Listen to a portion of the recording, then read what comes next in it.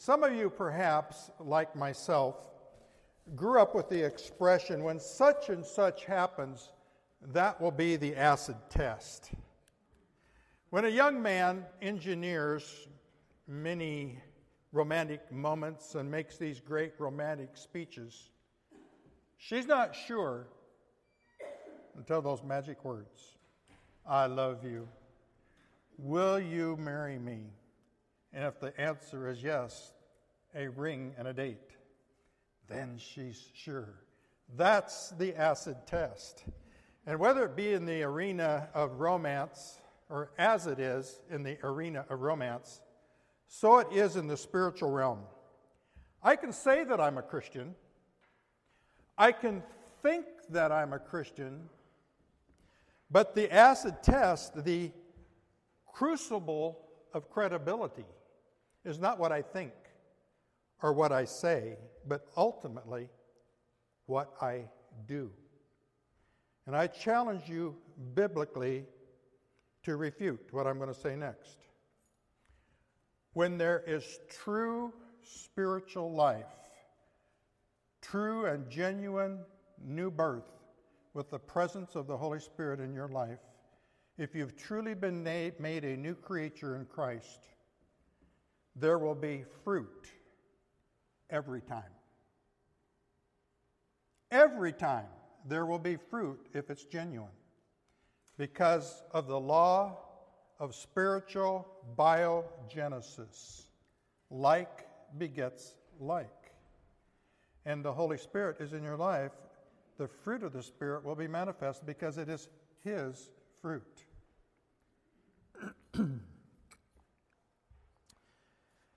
Our text this morning is 1 John chapter 2. And I'm going to begin reading at verse 3. Now, by this, we know that we know Him, if we keep His commandments. He who says, I know Him, and does not keep His commandments is a liar, and the truth is not in him. Ouch. But whoever keeps His word, truly the love of God is being perfected in him. And by this we know that we're in Him. He who says he abides in Him ought also to walk as He walked. Brethren, I write no new commandment to you, but an old commandment which you have had from the beginning. The old commandment is the word which you heard from the beginning. Again, a new commandment I write to you, which thing is true in Him and in you, because the darkness is passing away, and the true light is already shining. He who says he is in the light and hates his brother is in darkness until now. He who loves his brother abides in the light, and there is no cause for stumbling in him. But he who hates his brother is in darkness and walks in darkness and does not know where he's going. Why? Because the darkness has blinded his eyes. Father in heaven, I thank you that we can know that we know and can live accordingly without being insecure, secure in our identity and relationship in and with Christ.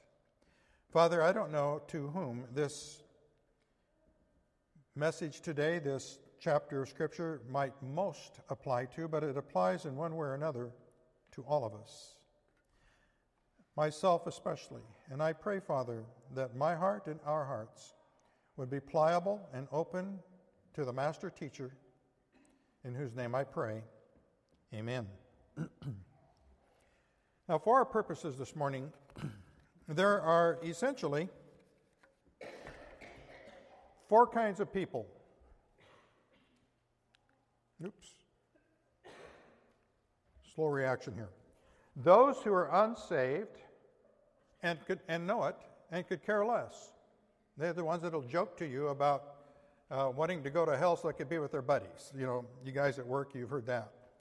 And then those who are saved and know it. But there's two other categories of people. Those who are saved and don't know it. And that's usually for one of two reasons. there is sin in one's life, and your profession doesn't match with your actions. And so there's insecurity, and you're not sure. I've been around a long time, long enough that at my age, I can listen to people, especially guys, they're telling me that they're not sure if they're saved. And they've been in church all their lives. And after about 3 minutes of listening, I say, oh, well, what are you into? 9 times out of 10, that's the problem. They're into something, and it's incongruous with what they say they believe, and they're beginning to feel insecure about am I saved? The other often reason, I don't know, am I doing something here I shouldn't be doing?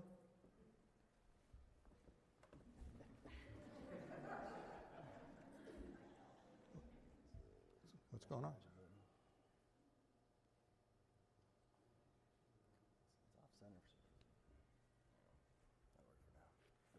That's the way it was when you came up here. What's the deal, Neil? I'm glad somebody knows how these things work. The third category are those who are saved and don't know it because of sin or because of faulty teaching. Been told that they could lose their salvation and gain it, lose it, gain it, lose it, gain it. And it's kind of like, you have to deserve it in the first place. And if there's something you can do to deserve it, then there's something you can do to lose it. And they live in this gray world of insecurity and frustration. And I feel sorry for folks in that situation. The Apostle Paul is addressing this third category of people here this morning. There may be some of you here like that.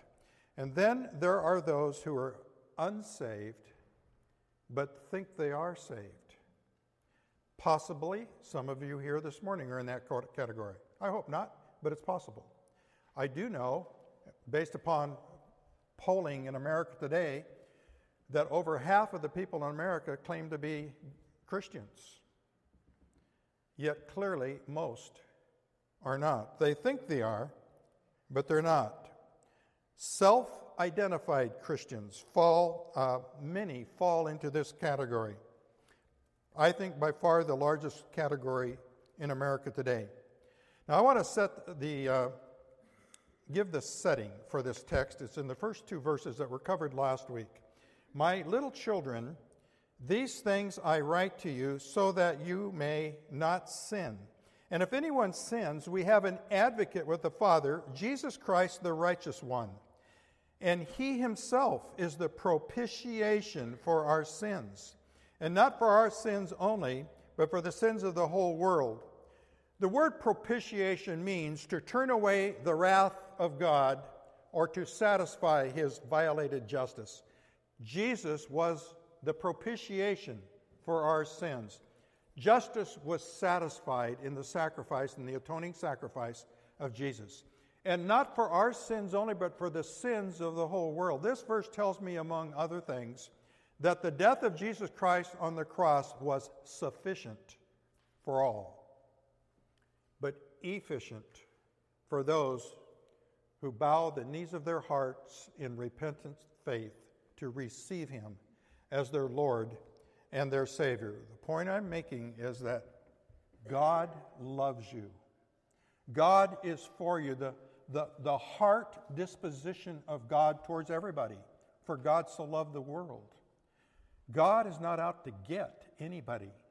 But as the righteous judge, if you die in your sins, you will bear the penalty of your sin by your choice. But God has made an option because God loves the whole world, but especially those who are his own. I once read that the severity of a penalty is the measure of the value placed upon the object the law is protecting. The first thing God did when Noah got off the ark, was to institute capital punishment. Before the flood, it says violence filled the earth, and vengeance was the name of the game. And it was a bad place to live. And as soon as mankind and all the animal life and plant life and the earth were destroyed and remade, refashioned, I should say, They come out of the boat, and God instituted capital punishment because mankind is valued. Why? Because it's created in the image of God. That's what it says in Genesis 9. God values human life so much that he put the protection of capital punishment. Premeditated murder was to be dealt with through capital punishment. In the Old Testament law, there are 17 capital crimes. 16 of them have a sacrifice. When one came in repentance and gave the sacrifice, they wouldn't be put to death, even though they were deserving of it. The one exception is premeditated murder. The wonder of Jesus dying for us, valuing us so much, and he did that, Ephesians 2 says, when we were hostile, rebellious, alienated from God, but he died for us anyway. He valued us beyond any way that we can begin to imagine. So, that being the case, how can I know? I've placed my trust and my faith in Christ, or I think I have. How can I know that I know him? That's the big question. How can I know for sure? Our text begins in verse 3. Now by this we know that we know him. Almost every one of us at one time or another have wrestled with this question. Why? Because our conduct doesn't match up to our profession, so we wrestle. Rightfully so.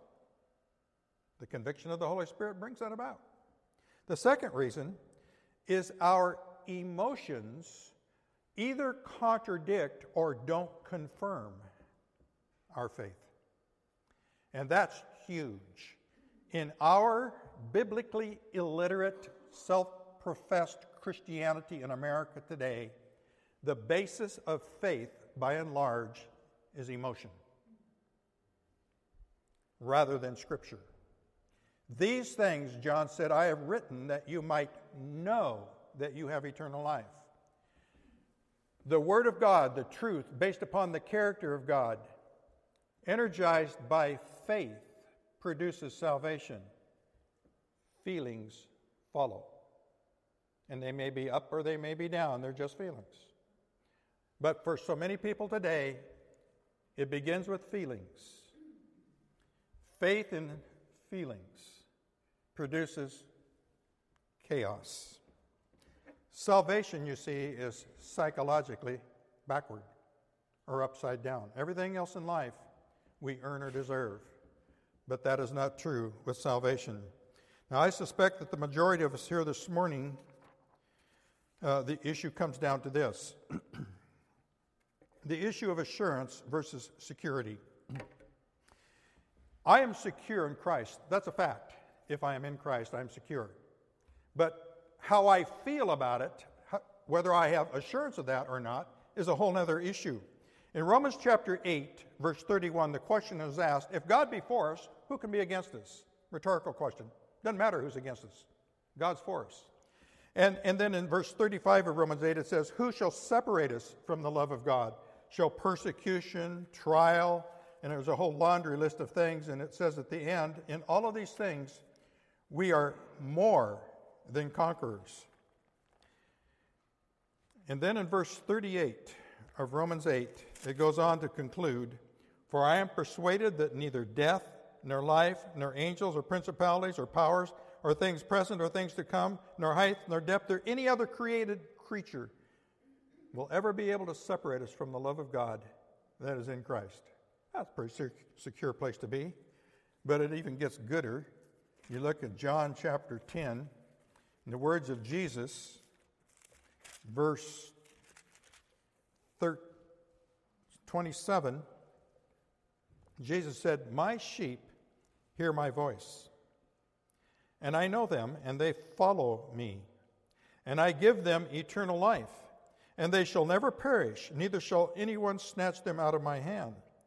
My Father who has given them to me is greater than all, and no one is able to snatch them out of my Father's hand.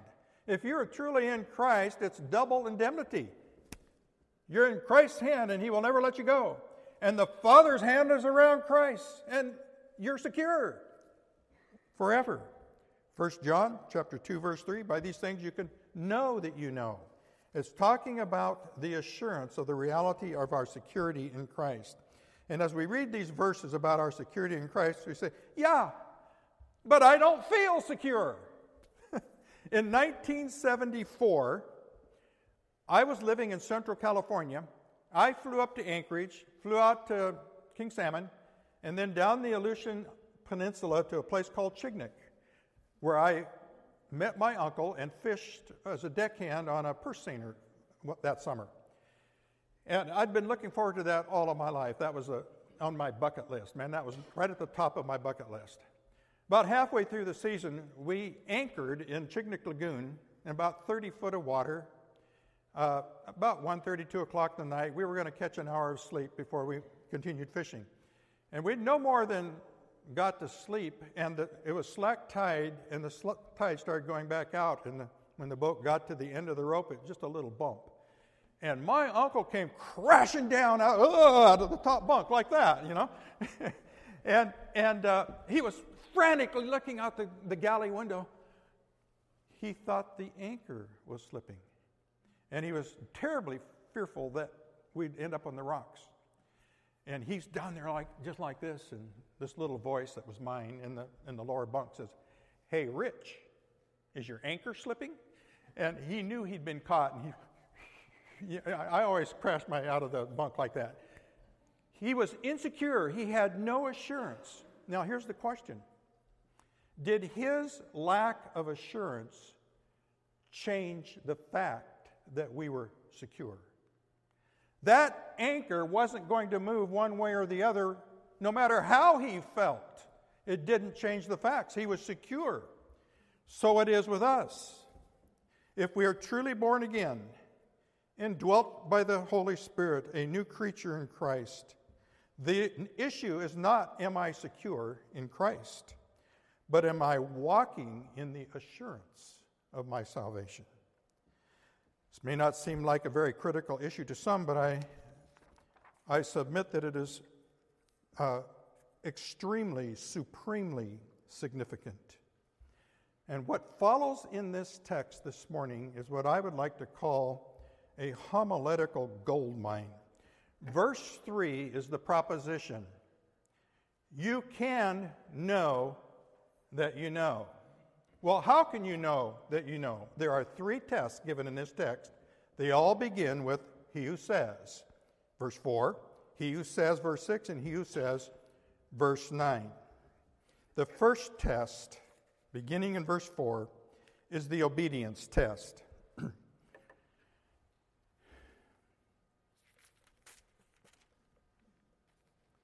He who says, I know him, and does not keep his commandments is a liar, and the truth is not in him.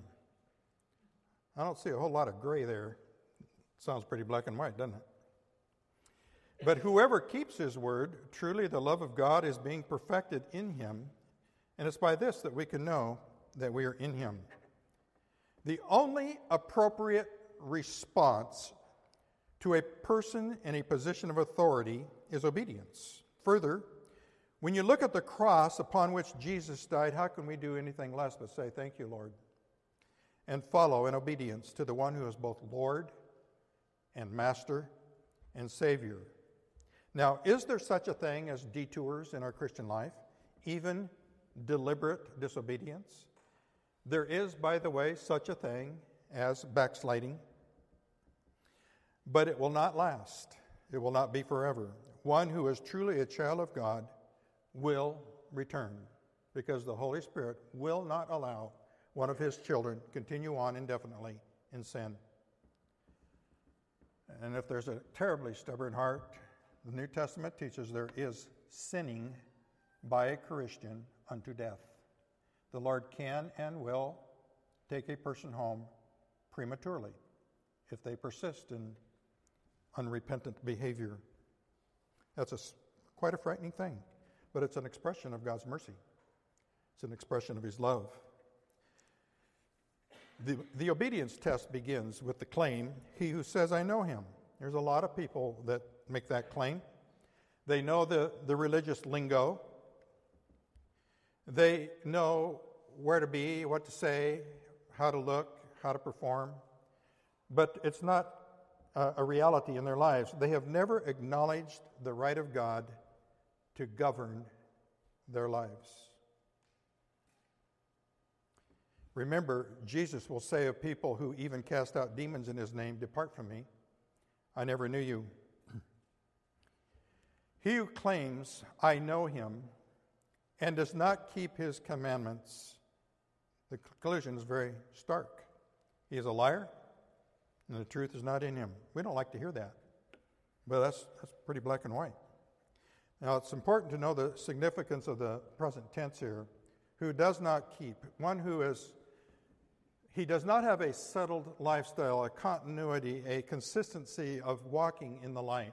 He's just rarely associated with the light. The reality is this. There are saints who sometimes sin. There are sinners who sometimes appear to be saints, but they're not. Do I need to say that again? There are saints who sometimes sin, but there are sinners who sometimes appear to be saints, but they're not. The truth is not in them. In contrast, but he who keeps his word, truly the love of God is being perfected in him. By this we know that we are in him. We're not talking about perfect here. We're talking about the process of transformation is obviously taking place in a person's life. Now, I want to talk just briefly here about a conundrum that we have. You know, 1 John chapter 3, verse 9 says, whoever is born of God does not sin, does not continue in sin. Again, this is the present tense that is being used here. His lifestyle, his empathy is toward light. His heart has been changed by the power of the Holy Spirit. And his lifestyle doesn't mean he's perfect, but that his heart disposition is obviously and always toward the Lord and towards truth and towards what is right.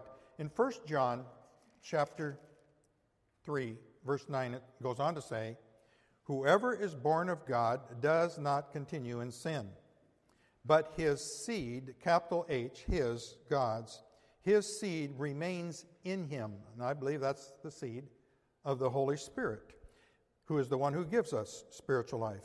And he cannot sin or continue in sin because he's been born of God. The seed is God. And he cannot continue in sin indefinitely because that's contrary to his nature. What we have here in 1 John 3:9 is the law of spiritual biogenesis. What is born of the Holy Spirit will produce the fruit of the Spirit. Sometimes it's eventually of a heart of a Christian who is unrepentant and stubborn, willful.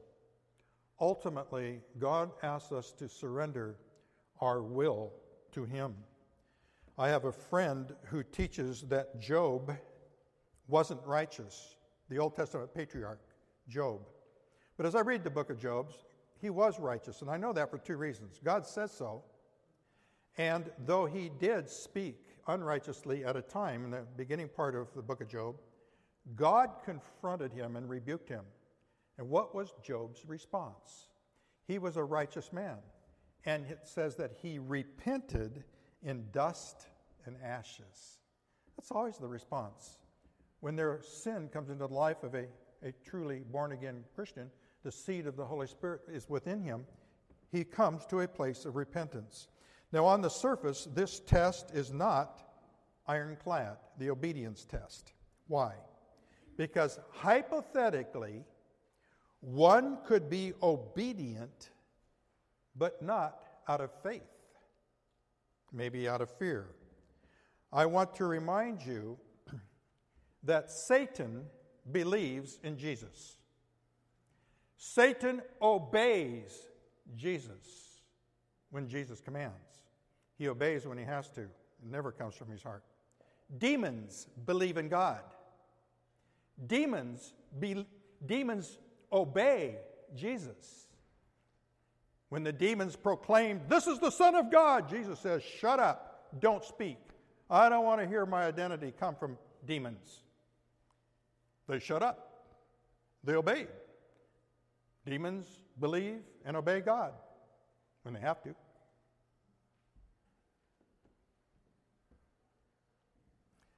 So hypothetically, a person could look like he obeys and believes, but he's merely a sinner who sometimes looks like a Christian. The first test is the obedience test. The second test is the walk test. Verse 6. He who claims, self-identified, he who claims that he abides in Christ ought himself to walk just as he walked. We're talking about abiding is the basis for walking as he walked. You can imitate Christ, but you can't walk as he walked without abiding in him. And the word walk comes from the Greek word peripateo. In the secular academic world, this word is understood in the context of Aristotle's peripateo school. This was a school, unlike all the other Greek philosophers, when they wanted to learn from Aristotle, he said, "Follow me. Eat where I eat, sleep where I eat, watch what I watch, observe what I say, what I do. As you follow me, you're going to learn my philosophy." That was the peripateo school. That's how Jesus schooled his disciples. And people at one point exclaimed that they have been with Jesus. They could tell because they were just like him at times.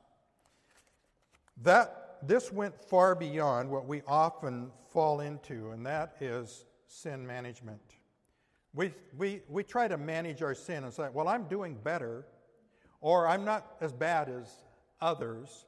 And as we try to manage our sin, as we focus on the sin, we become just like what we're trying not to become.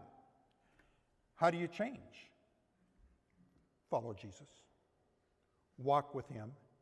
Commune with him. Be in his word. Be aware of his presence at every moment of every day.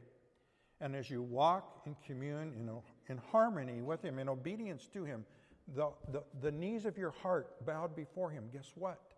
These other things start to fall away. Where sin management did not work, relationship with Jesus will.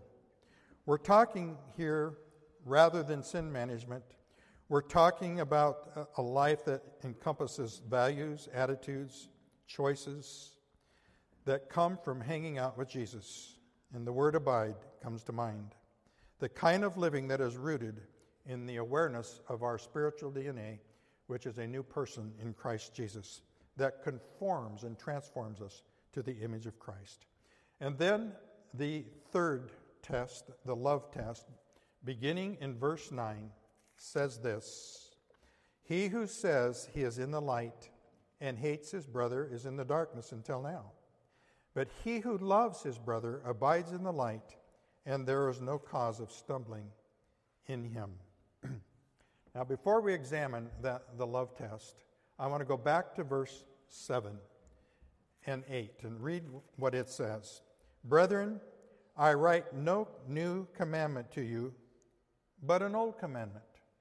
And then in verse 8 he says, "Again, a new commandment I write to you." Now, which is it?